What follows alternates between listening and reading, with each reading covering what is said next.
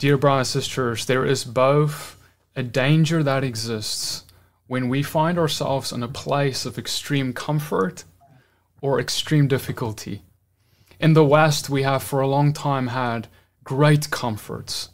And with that, many of us have either forgotten about our God, or we have diminished the calling upon our life as we've become distracted by other things. But then when persecution increases in countries, what often also happens is that persecution chokes many of the seeds, and many lose their faith because of that. And what if today we live, if you live in the West, in a place of great comfort that is limited, that is going to come to an end one day? And when that happens, when we have this shift that occurs from great comfort to great difficulty, what will that mean for believers who live in the West? Could this be the perfect situation for comfortable Christians to become non-Christians? And what if this danger of being lukewarm is the very thing that we must face here tonight? Because I want to submit to you that Yeshua, Jesus came and he gave a parable of 10 virgins. And the warning is a serious one because he spoke to people who understood who he was. These virgins were all waiting for him. They were all anticipating his return, but not all had the door opened to them. In fact, to some he said, I do not know you. So you today, you can say, I know Christ, I know God, I know the gospel, I go to church, but the question is does he know you? Will the door be opened to you? And so today I want to welcome my dear friend and brother, Pastor Tom Campbell, on with us here tonight. Pastor, thank you so much for joining us here. Thank you for having me, Brother Petey. It's good to see you again. Yeah, it's good to see you too. I'm going to get right into it, just reading it all for us, and then we can discuss it. Then the kingdom of heaven will be like 10 virgins who took their lamps and went to meet the bridegroom. 5 of them were foolish and 5 were wise. For when the foolish took their lamps, they took no oil with them. But the wise took flasks of oil with their lamps.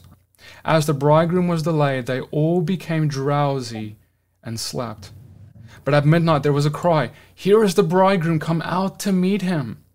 Then all those virgins rose and trimmed their lamps. And when the foolish said to the wise, give us some of your oil, for our lamps are going out. But the wise answered, saying, since there will not be enough for us and for you, go rather to the dealers and buy for yourselves. And while they were going to buy, the bridegroom came. And those who were ready went in with him to the marriage feast, and the door was shut. Afterwards the other virgins came also, saying, Lord, open to us also. But he answered, saying, truly I say to you, I do not know you. Watch therefore, for you know neither the day or the hour. All right, great. So, Pastor Tom, tell me a little bit about what your initial thoughts are about this chapter. Well, my initial thought is, I've been studying and reading this all my life, but here the last month or so, it's really been a focus. And in context with the other parables that surround it, the ones in front of it and the one behind it, it's all has the same basic thought. And so to me, it's like, it's a warning that the day will come that we're not looking for. And it's always given the idea of preparation, being wise, foreseeing that, preparing, and not knowing exactly the time that this particular thing will come to pass. And, as I've studied it each and every time, Brother Petey, that I go over this, there's new insights. And, even as I shared with you and others, I'm not even trying to bring, I did study in the Greek and I did study in Hebrew and I did look it up, but it's not a knowledge that I want to impart as much as it is a burden that we truly are possibly moving so quickly into the very coming of the Lord, and many of us, the body of Christ at large, are just sleeping at the wheel, as it were. Amen. And that's the thing. I think many people miss that. When you're reading this parable and you're seeing these virgins, you're seeing them all waiting. And what's interesting is they're all kind of getting drowsy, right? Chapter 25, verse 5 says he's delayed, right? And so they're all getting sleepy. So that means that his coming is taking longer than anticipated for all of them. And the question is going to be, I guess, what are going to distinguish the wise from the foolish? What does it mean to be wise? What does it mean to be foolish? One of the first things and most obvious things is we see that there is the oil, and the oil there is enough oil that the wise have, but the foolish, they have the lamp that's burning, but there's just enough. So they weren't anticipating him to take this long. So they weren't preparing for him to take this long. So they didn't have enough oil to sustain their lamps for as long. They were, it seems, trusting in their own assumptions even, perhaps, regarding his return, what it would look like, when it would be, and things of that nature. Yeah, it's interesting too. As I studied, Brother Petey, the word lamp is better. A better definition would be a torch, and it's interesting because the word in Matthew 25 was go out to meet them. So it wouldn't be this little clay pot that has a little flame, because it would be snuffed out quickly. But it was a torch. But what was interesting as I studied about the torch, they were only good for a limited amount of time, and you would have to re-soak them in oil and draw that back up, and then relight them. And so it's interesting. I think it was like 9 to 15 minutes was the average burning of the torch. And, it would be able to withstand the winds and, just the outside environment. It was able to withstand more than, say, the little clay pot or the little lamp would be. But again, there was a limited time they would burn. And so I've been digging around in the Proverbs, and Solomon was wiser than any man. And he said, a wise man foresees the evil and prepares. The foolish pass on, and they are punished. Well, and when you think about, them trusting in that flame they have, right? They're trusting in that this flame is enough, and that, they didn't have more oil that they brought with them.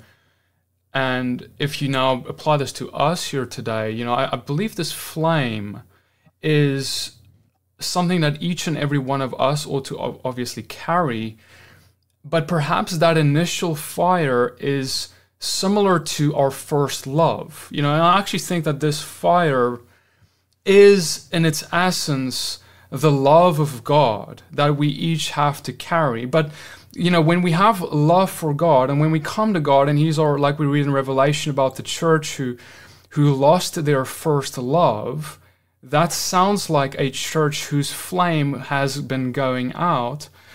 And he tells them that. He says, I will remove your lampstand from you because of this. And when you now think of that, we're supposed to have this fuel that is the oil, that is the love of God. And how many of us are running on fumes because we've believed that our first love, when we came to Christ, everyone is passionate. It's kind of like when you meet your wife or your husband, you're in that honeymoon stage of any relationship. It's like, wow, like we can just go on like this forever, but soon you realize that investment is needed in this relationship, that you now need to actually work on this relationship. You actually need to make more time. You need to, you get what I'm saying? So there's this fuel that needs to be gathered to make any relationship work. And this is the oil what we need in our relationship with God. And it manifests out of us as the love of God, as the light of God that goes to the ends of the earth. And it is what makes Him recognize us. And I think that's the amazing part here, is because the flame is what he sees. He sees a virgin with a flame, and he sees a virgin who's got no more oil. And the flame is what he sees and says, I know you. And when he sees no flame, he says, who are you? I don't know you. Depart from me. So whether we look like him, carrying the love he had, investing in him, time in prayer, in the word, in serving, in whatever else, all of this is going to ensure that we have that preparation and some of that oil. What do you think about the oil and so on, Footer? I've just laid out a bunch of questions that, like you did. They're all virgins. That means they're all some type of undefiled. They're all available. They're all watching. They're all waiting. They all have lamps. They're all in one place together. And the only distinction was the wise had a vessel with oil in it, where the unwise just had this lamp. And again, like you, Brother Petey, I've been wrestling with, we always, and I'm not saying it's not, we always say that oil represents the Holy Spirit, and it does. It absolutely does. But in this context, what is going on in this parable that the Lord would say they don't have oil?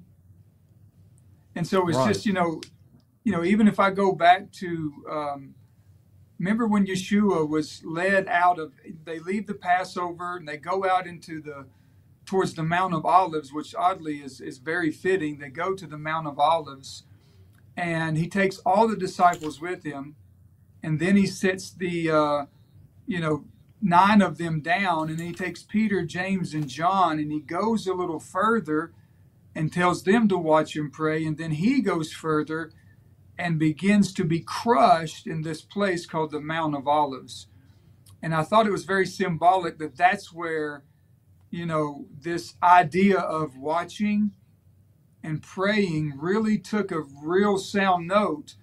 And, even like this, Brother Petey, he goes, and we know the story well, he goes and he comes back and he finds them asleep. And he says to them, watch and pray, for the spirit indeed is willing, the flesh is weak. But to me, it was very odd that he singled out one man, Peter. And I've been thinking, why would he talk to Peter? He didn't say, James, watch and pray, or John. He said, Peter, watch and pray. And as I thought about it, it was because right prior to that, Yeshua looked at Peter and said, Peter, the adversary has desired to have you, that he may sift you like wheat.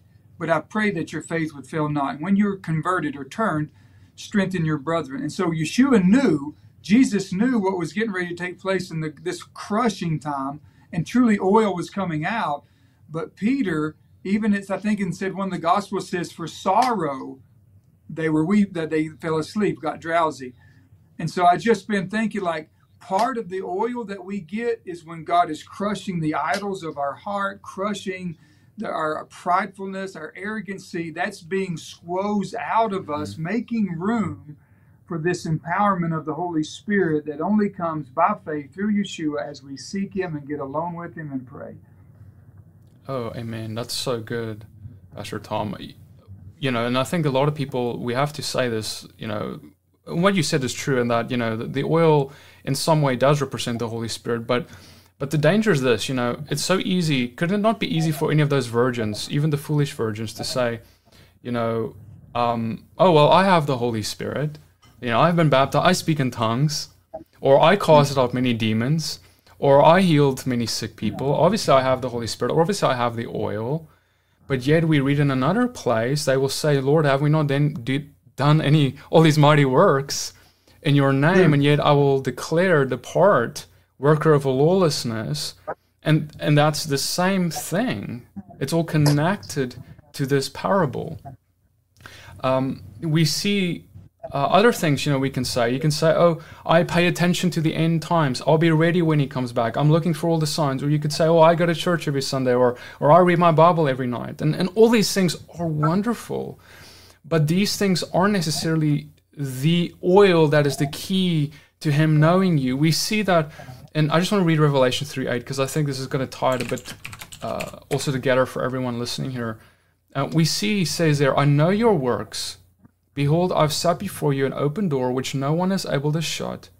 I know that you have but little power, and yet you have kept my word and have not denied my name. And then he says what that word is that they've kept. And he says, because you've kept my word about patient endurance, I will keep you from the hour of trial that's coming on the whole world.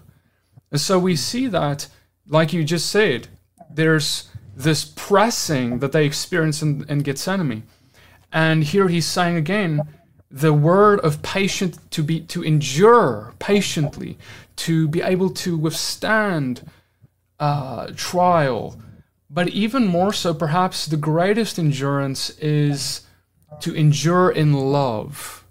To love when it's most difficult. To love our enemies. To love our friends. To love fellow believers.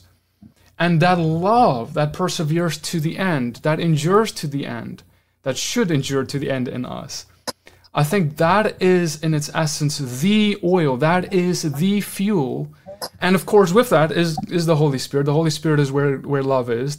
With that, he is. But remember to have love.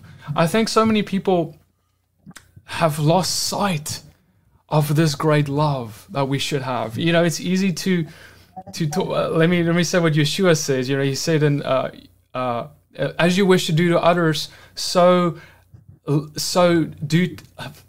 As you wish that others would do to you, so do to them. Right? And then he also goes and says, if you love those who love you, what benefit is that to you? For even the sinners do that. And if you do good to those who do good to you, what benefit is that to, because even sinners do the same. Right? So if we are looking at, we can love, because we love people in our church and our fellowship, but I actually think we actually struggle even with that today. We are, Pastor Tom, I don't know, like what you've experienced as well, but, I've just been seeing so much disunity, even in times of controversy like this, right? Divisions, jealousies, infighting, pointing of the finger, being critical, and then we have all the other things like the sexual addictions, that pandemic we're facing, that has been and will be and we continue to face, or all these. And if these things are inside the church now, what is this to say about our responsibilities outside? Because that's what the light is supposed to be. And I fear that our light is actually going out because we can't even deal with the local body and people around us in a pleasant and kind and loving manner. And so if we can't do that, we have no longer any light for the world, because the light is for the world, to be a light to the world. So, I feel that's so important as we move into this, because Yeshua is coming back for that bride who is that light. Amen. Even I was going to look here. One of the parables right before, Matthew 25 gives the idea of the servant, and he says, and if that servant shall say in his heart, my Lord delays his coming, and shall begin to beat his fellow servants, and to eat and to drink with the drunken, the Lord of that servant will come in an hour that he's not aware of. So it's this whole theme about not being aware. But even like you said, this particular parable, this servant said, my Lord's not coming today. It's not going to be today. And I really think too, with the Hebraic and Messianic movement especially, we've got God so pegged on the calendar, he can't come back until we tell him to. He can't come back unless we give him permission on the feast or a Sabbath or something. And then we look at the Christian church, and it's like every breath you take, the Lord's coming. And in all the reality of these things, there's a reality to us to understand. The coming of the Lord will catch us, the world, unaware. And so a wise man, the scripture actually says in Proverbs again, a wise man eyes are in his head. And so, you and I know by looking around, by visiting, that we're in a time that is unlike any other. Truly, many people believe probably Hitler was the Antichrist, and World War One and Two was the end of the world, and it was all over with. But we're many, many, many decades from that now.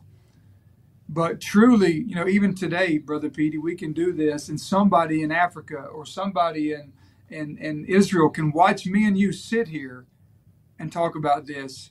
How much more could two witnesses fall in the street and the world actually be able to watch them die and lay there? We're actually living in that time. And so one of the things that stuck out to me in this parable, it says, Matthew 25:1, then shall the kingdom of heaven be like. So then gives the idea in the atmosphere of Matthew 25:4, when you see all these things, then shall the kingdom of God be like this. Because the Bible is full of the kingdom of God is like a net. The kingdom of God is like a mustard seed. The kingdom of God is like this or that. But in this season, he said, the kingdom of God then will be like this. And they're watching, they're waiting, they're looking. But I think one of the burdens of my heart is the body of Christ is so preoccupied with ministry, with life, that intimate time, that alone time, that true transparency with God that you don't get in a fellowship, in a body, that you get alone with God, is the greatest need and the most lacking thing that I know of in the church right now. Absolutely. If we can't be alone with him, how will we have the mind of Christ? We see that in the scriptures. And having his mind is something that can only come by spending time with him, with his mind in some ways, and having his heart speak to us. Like when we go through our day to day, we should already be knowing, what he is calling us to in this day and how to respond to what's coming our way. And that can only happen, and I'm not talking about in the flesh to know. I'm talking about the knowing in the spirit, the to be led by the Spirit, and that's not, brothers and sisters, if you're listening to this, like that's not necessarily something that that is not something that comes by the flesh. That's something that your spirit is edified as you spend time with the Father, as you pray and as you seek His face, as you worship. There is something that happens to your spirit that with that communion, and it's not always visible to your eyes or to your fleshly mind, but then you find yourself the next day facing a situation or facing something with a brother or a sister. This is I love what you brought this up, Pastor Tom, because that's the crutch of this matter is, the reason we have so much division and disunity and why we can't understand each other and why there's so much confusion sometimes among believers is because of this, because the intimacy is not where it's supposed to be. Amen. Yeah, and that's the greatest thing that believers should be doing, and that's the hardest thing, honestly, to maintain. Oh, absolutely.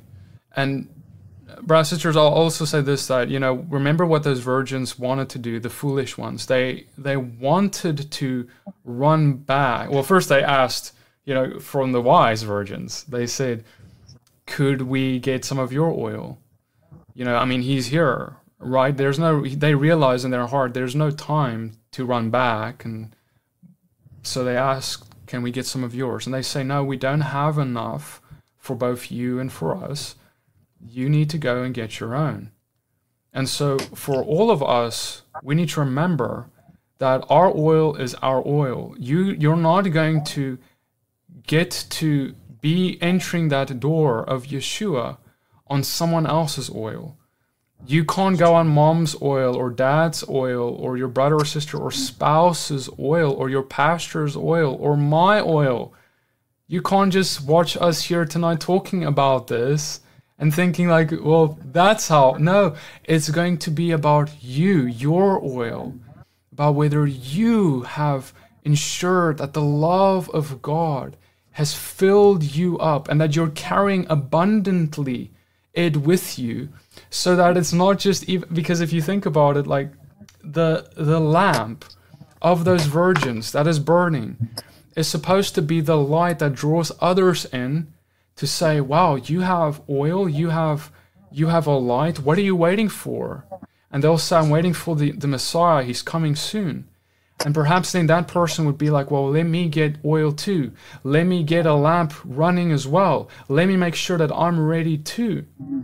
But when he is at the door and when he comes, then it is too late. There's no time to run back to a store and go and buy something. It says, Yeshua said that his coming is going to be like lightning. It's going to be like in an instant. There isn't going to be time to make things right suddenly, or turn your life around, or decide that now I'm going to pray my quick prayer, Jesus come into my heart, and now I'm saved. No, there is a commitment that he is calling us to wait upon him, to ensure we ready ourselves. And so if we look at the world around us, that should be, as Yeshua said, just look at the weather and you know the sign of the time. So look at the weather of the world. The weather of the world is wars and rumors of wars, and Yeshua said, these are birth pains. These are the warnings that something is going to be birthed soon. And you must be ready for that. Amen. It's a good tie, too. As I studied this, I just want to read it, and you may pull it up if you want to. It's Ephesians chapter 5, starting in verse 8. It says, for you sometimes were darkness, but now are you light. Walk as children of light. For the fruit of the Spirit is in all goodness and righteousness and truth, proving what is acceptable unto the Lord. And having no fellowship with the unfruitful works of darkness, but rather reprove them. For it is a shame to speak of those things which are done of them in secret. But all things are reproved or made manifest by light, for whatsoever does make manifest is light. Wherefore he says, awake you that sleep, and arise from the dead, and Christ shall give you light. See then that you walk circumspectly or wisely, not as fools, but as wise, redeeming the time, because the days are evil. Wherefore do not be unwise, but understand what the will of the Lord is. And listen where he goes. And do not be drunk with wine, whereas in excess, but be filled with the Spirit. And then what's amazing to me, Brother PD, he tells us exactly how to be filled with the Spirit. Speak to yourselves hymns, psalms, and spiritual songs. Make melody in your heart to the Lord. And then he starts saying, wives, submit to your husbands. Husbands, love your wives. Parents, don't provoke your children to anger. Children, obey your parents. Servants, be gentle to or master. I mean, he goes right into practical living, but his foundation was being filled with the Holy Spirit. Absolutely. Wow. So there's this love that's throughout here. Husband, love your wives, just as Christ loved the church. And so, absolutely, bro. That's awesome. Thank you for sharing that. There's such a need for us also to restore worship, as we read here. So we see a few things, right? He's talking about worship. He's saying giving thanks. How often should we be thanking him, being thankful for what we have, realizing the blessings he's given us, not becoming ignorant of those things, submitting to one to another. Wow, that's awesome. And it's just all bound together in love. And this all is the oil. This all is that which readies us for him. And another interesting point, Brother PD, is where it says, and be ye filled, it's not a one-time shot in the arm. The word in Greek means continually being filled. So it's not this one time. It's like continually dying, continually being filled, continually coming to the Lord. That's actually the wording that the apostle uses there in the book of Ephesians. So again, it goes right back to this vessel that the wise took that actually had extra oil in it. And I can't help but think about Elijah when he had done a lot for the Lord, and he was used of God to bring down fire on the altar and destroy all the prophets of Baal. Right. He leaves because Jezebel wants to take his life, and he's there, and then the famine hits, all this stuff goes on. But it's an interesting thought where it says, And an angel came to Elijah and said, "Wake up, eat and drink, for the journey is too far for you." And I often think, the journey that we're on is so far. We got to have this encounter with God where we're getting supernatural food and drink. We're getting the nourishment of the soul that only God can give, because the journey that we're on, this as John Bunyan put it in Pilgrim's Progress, we're going from the city of destruction to the celestial city, and we've got this long journey to take. Only the Holy Spirit can get us to that. He's the guide. He's the seal. He's the one that produces life in us. We are absolutely dependent on the Holy Spirit above everything else. Amen. And brothers and sisters, if you're listening to this and you're looking at your life and you're saying, I have trial, I have tribulation, things are going wrong, I have hardship, remember that these things, Father allows some of this to happen so we can be grown, so we can grow in this endurance, so that we can be ready for the times that are coming. And so we praise Him, as Paul said, in every situation, because it produces hope and it produces endurance in us. So remember that joy of the Lord, even in the midst of all of that. And then your cup will be full. You would rather, we've all gone through hard times. Everyone who's listening, me, Tom, we've all gone through hard times.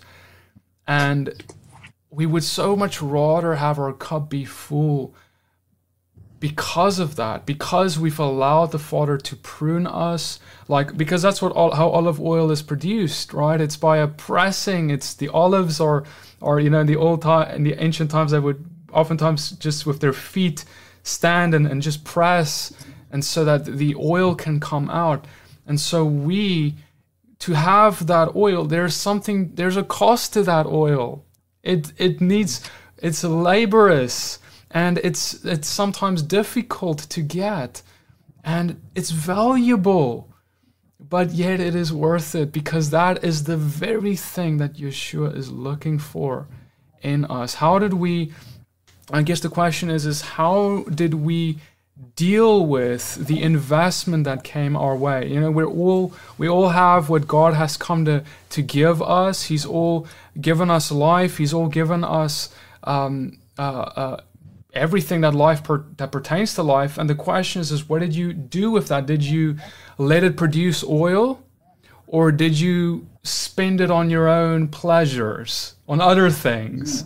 Instead of the oil that you simply are using to wait on the Lord with and to burn this light. See, that speaks to our resources. It speaks to our time. It speaks to whether we're distracted. Are we investing in the light that God is giving us? Or are we investing in this world? Or do we lay treasures up on earth, as Yeshua said? Or are we having our eyes on heaven, laying up treasures there, in other words, because we are waiting on what is coming, not living, like he said, don't live this life, but live for that life. Don't seek to keep your life, because you'll lose it, but the one who loses his life will gain eternal life and life hereafter. So yeah, absolutely, that's awesome. Pastor Tom, do you have any more thoughts, concluding thoughts you want to add to this?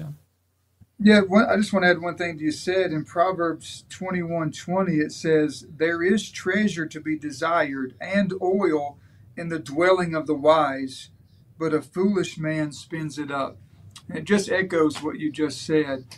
I think I'm guilty. A lot of us are guilty of the investments that God has invested in us. Sometimes we can prostitute. Sometimes we, lose and drop and all this stuff. But my part of the burden that I have is the body of Christ at large. I just wonder, could they raise their hand and tell you or me or their pastor what it is God has entrusted them? And I'm not just talking about they have, $100,000 in the bank and 4 cars and a house. Those are blessings. But what gift did God give them that they're supposed to toil and labor and work with and have, another parable surrounding 25, Matthew 25 is, the parable of the talents, 5 talents, 2 talents, and 1 talent, they all were told to take. The one that had 5 and the one that had 2 actually had gained others beside that, and at the coming of the Lord gave it back. But the one that had the 1 talent, the scripture says he went and he hid his talent in the earth because he knew God was a hard man. And it's interesting, Brother Petey, it said he wrapped it in a napkin, and the word napkin is sweat cloth. The very thing we were to use to wipe the sweat of our brow as we toil and labor is where he hid, this investment that God has invested in him. And I just wonder how many people, even right now, as we talk, they have giftings of truly giftings from God. They're pastors, they're leaders, they're evangelists, they're elders, they're musicians, they're worshipers. They have the gift of hospitality. They can give cheerfully. They really have giftings and callings of God. But Holy Spirit gifts. Whatever, yeah, all these, they have them. They possess them. But because of life and because of things they can't necessarily understand, that particular gift is laying dormant. And so part of the burden before that awful day comes and God calls and the bridegroom is coming, we have an opportunity now to stir up the gift of God that's in me. I'm trying to stir up the gift that God placed in me. I'll give you a little example. Many times in my life, Brother Petey, God has challenged me with fasting and eating. And there's been many days that I have poured out food to the Lord. Literally, I've walked out, dumped it on the ground, poured it out, and said, God, I pour this out to you. Just like David did when remember David wanted water from the well of Bethlehem, and they got it, and he poured it out. And so today, we're fasting on these days, and I went to see my daughter. She works at Dunkin' Donuts. And so I walk in, I'm thinking, I don't want to buy anything. I wanted to see my daughter. So I get there, and she's like, what do you want, Daddy? I was like, well, give me a pumpkin muffin and a chai tea, right? So my whole heart, I ain't eating, I ain't drinking, right? So I get here, and I'm in my office, and I'm cleaning up a little bit, just worshiping, and there's a bag with a muffin in it, and I haven't even touched it because I'm wrestling kind of inside whether to indulge a little or not. So what makes it funny is I'm thinking about those times that I poured out to God. And as I sit down, I close my eyes, I'm like, Lord, I don't want to really pray about it because it's kind of, a non-thinker, but I hear 23 and I think 23, Proverbs 23. I look down, my Bible is open. I look at the heading, Proverbs. I look at the chapter, it says 22. And then I look on the other page, chapter 23, verse 1. Now let me read this to you. When you sit to eat with a ruler, consider diligently what is before you, and put a knife to your throat if you be a man given to appetite. Do not be desirous of his dainties, for they are deceitful meat. And I just sat here and I thought, I'm going to pour this out. I went to the bathroom. I'll pour this out to you. And the reason I say that is, just what if, the midnight call is not this global shaking, but what if it's the Holy Spirit, just like he does with you and me at times, when we lay down and we've ministered all day, all of a sudden we get a call. It's time to pray. And we have an opportunity in that moment, just like the woman in the Song of Solomon. The Lord put his hand on the door, and she said, how can I get up? I've put off my shoes. I'm laying in the bed. And she wrestled with herself. And when she got up and went to the door, she said it smelled like myrrh. And she opened the door and she has this statement, but my beloved has withdrawn himself. And the very watchmen that in a chapter prior were giving her consolation and comfort about this great lover of her soul, now these same servants are beating her and smiting her. And I think that's the picture of what is being conveyed. There is nothing that should take the place of the Lord and our intimacy with him, but we so often prostitute that to the things of this world because of the gratification of the flesh or the enjoyment of life, and we don't realize we're actually spending something. One is our time and our efforts, one is our affection, and the other is this oil that we only get as we're alone with God. Oh, amen. That's good. Brothers and sisters, it is time for us to get alone with God. Amen. Come on, I know we've been talking about this on the channel for a while, but really, if you're listening to this today, let this be the call. Let this be the Holy Spirit telling you, hey, you haven't been alone with me as much as I've been calling you to. You know, that still small voice, he's calling us. You need to listen, incline your ear. You know, sometimes we're like, oh, we don't hear God. Where is he? Why isn't he speaking to us? I actually think he's speaking to us all the time. The question is just, are we really listening? Are we inclining our ear? And it's really it's like a chain reaction. The moment that you incline your ear once in obedience, and when he's calling you, when you feel inclined, go and pray and obey that voice. And then when he speaks to you again, it'll be more clear. It'll be more easy to discern what he's calling you to do in a certain situation, a time, and a season. And perhaps one day you may stand before a Red Sea like Moses and be faced with a difficult trial like no other, with Pharaoh and chariots coming, and there's a sea in front of you, and there's people with you. Will you be the one who be able to stand up and split the sea by the power of God because you have been with him? Because remember, Moses has been with him at that point. That's why Moses could do the things he did by God, because he was with God and God was with him. It wasn't just that Moses knew about God, but God knew Moses. And yes, you could say, oh, I know about God, but does God know you? And the way that he knows you, it's like you could say, well, I know the president. Well, yeah, like all of us know the name of the president. We watch him on TV and all the things of that nature. But does he know you? Well, no. But if you have access to the White House and you actually meet your appointments, then he could come to know you. And the Father has made appointments with you. He has. That's true. He's called you. He said, you have open access. I've opened my gates because Yeshua is the door. And he's saying, I've opened the gates up. I've allowed you to come into my presence. Will you take this opportunity now with, as Tom said, the investments that he's given you, the opportunities he's given you, the breath in your lungs he's given you now to speak? If that breath that you have in your lungs right now as I breathe in and out, like if that is the Ruach, right, that breath, that is spirit, if that has not been given to me to speak to the Father, then what is it for? What am I doing with it? How could I squander it on other things, even, dare I say, ministry things? Like we can work for God in all kinds of ways, doing good things, but do we also give some of that to him, to have that personal one-on-one with him? Because nothing else, as Tom said, nothing else can take that place or should ever take that place. Amen, Brother Pete. Amen.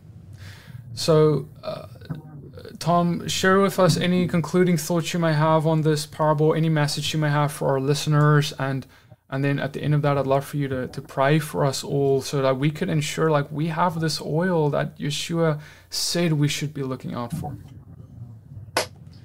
I guess the concluding thought I would have would be, again, this is a real burden that I feel, and I really feel like we're in that time, in that precipice, if you will, of the United States truly being humbled to her knees.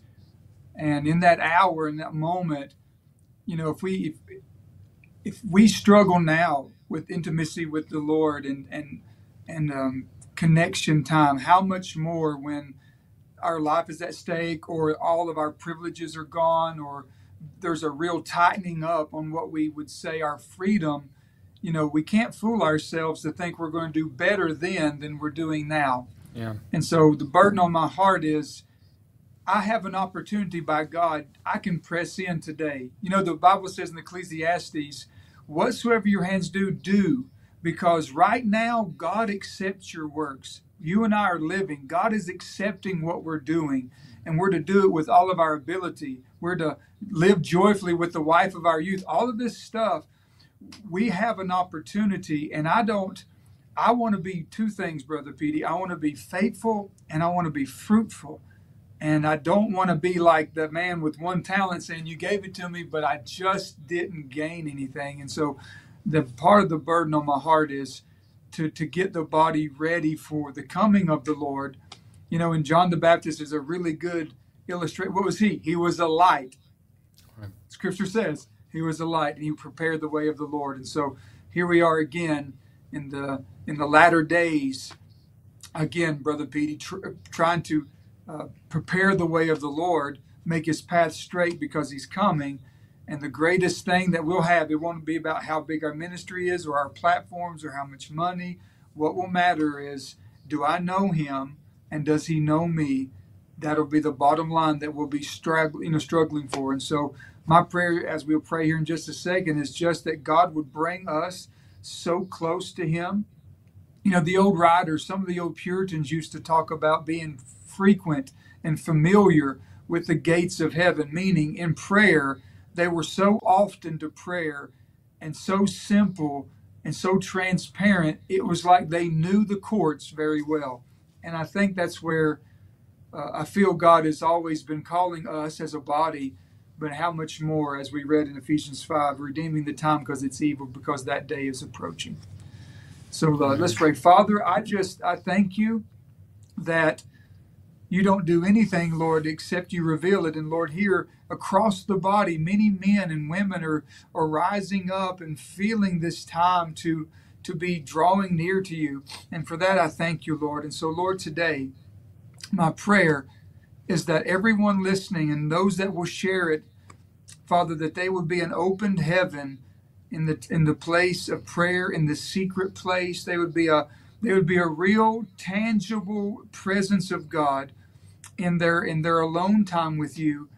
And that, Lord, you would put in us the divine oil and fill us with the Holy Spirit, Lord, continually pour into us as we seek, Father, to empty ourselves of the flesh and of the world and of the devil and draw near to you. Fill us with the Holy Spirit. And Father, I pray for those that are listening, those that are watching. May true conviction grip their heart if they're out of the will of God, and give them space and place and opportunity to draw near to you. And for those that are walking far off, Lord, bring them near. And to those that, Father, are truly walking with you, I just pray for an increase in the desire of their heart to seek you with all that they have and all that they are, and that you'd bless them, Father. And I ask this in the name of Yeshua the Messiah, Jesus Christ. Amen. Thank you so much for that, Tom. Really appreciate that. Hey guys, I want to read some of the comments here. I see, hey, Pastor Matthew Thomas Miller. Okay, I see they're talking in the chat there with each other. I see Homilius Lupulus. I hope I get your name right. I feel like I am rising on fire right now. You all encouraged me. I needed this tonight. I've been beat up this week. Praise God. All glory to him. I have another comment here from Dedicated to Yah. Guilty. Many times I've been guilty of not doing something, rationalizing, oh, if I don't do the right thing, then I won't be guilty. Afraid, what if I do the wrong thing, then do nothing? A lie and a trap. Yes, that can be a difficult thing, but if the Father is putting something in your heart, don't fear. Go in boldness. Go forward. And you know, what I found to be helpful is not to ask, you know, what if it goes wrong, but what if it goes right? What if what God is putting on my heart goes forward and happens? You know, sometimes we're like, what if they don't get healed? Or what if I go and say a word or share something with someone, but what if you're right? And what if they do get healed? What if there comes freedom by what you're doing? See it that way. Move from hope, not from fear. Yes. Justine says, such a timely message this evening. Praise Abba. Praise the Father. Thank you for joining us.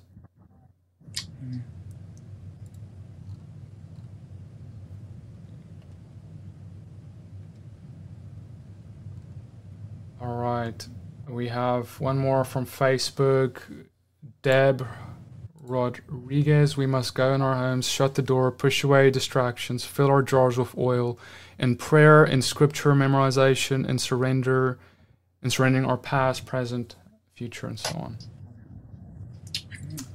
Linda says, Yeshua went alone with the Father. Yes, the lack of intimacy shows when with others.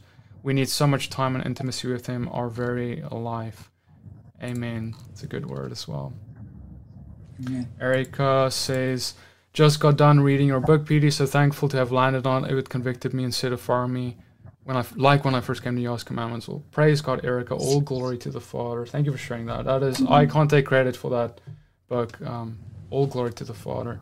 But yes, I connect with that, because it's like when you come and meet the Holy Spirit in a deeper way, it's like when you met the truth that first time in a deeper way. It's like, wow, and now he's restoring spirit and truth to us, and that's extremely exciting. And so I just pray that the Father blesses you on that journey, that you would experience all the things that you read in the scriptures in the life of Yeshua in your own life.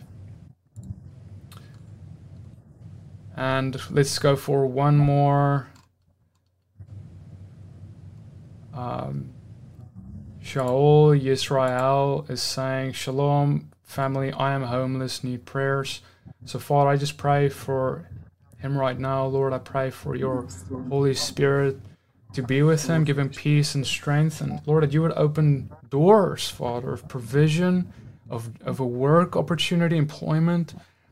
Father, I pray, Lord, that there would just be this would be a time, Lord, that he meets with you greater and deeper and grow with you.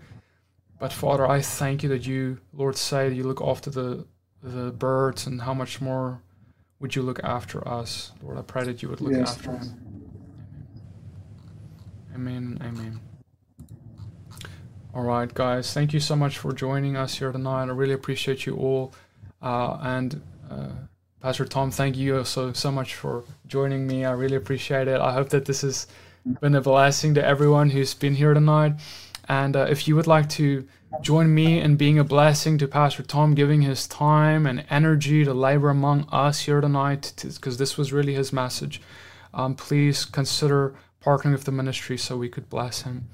Thank you so much for joining. Please share, like this video, and we can't wait to see you guys all in the next one. Many blessings to you. Shalom.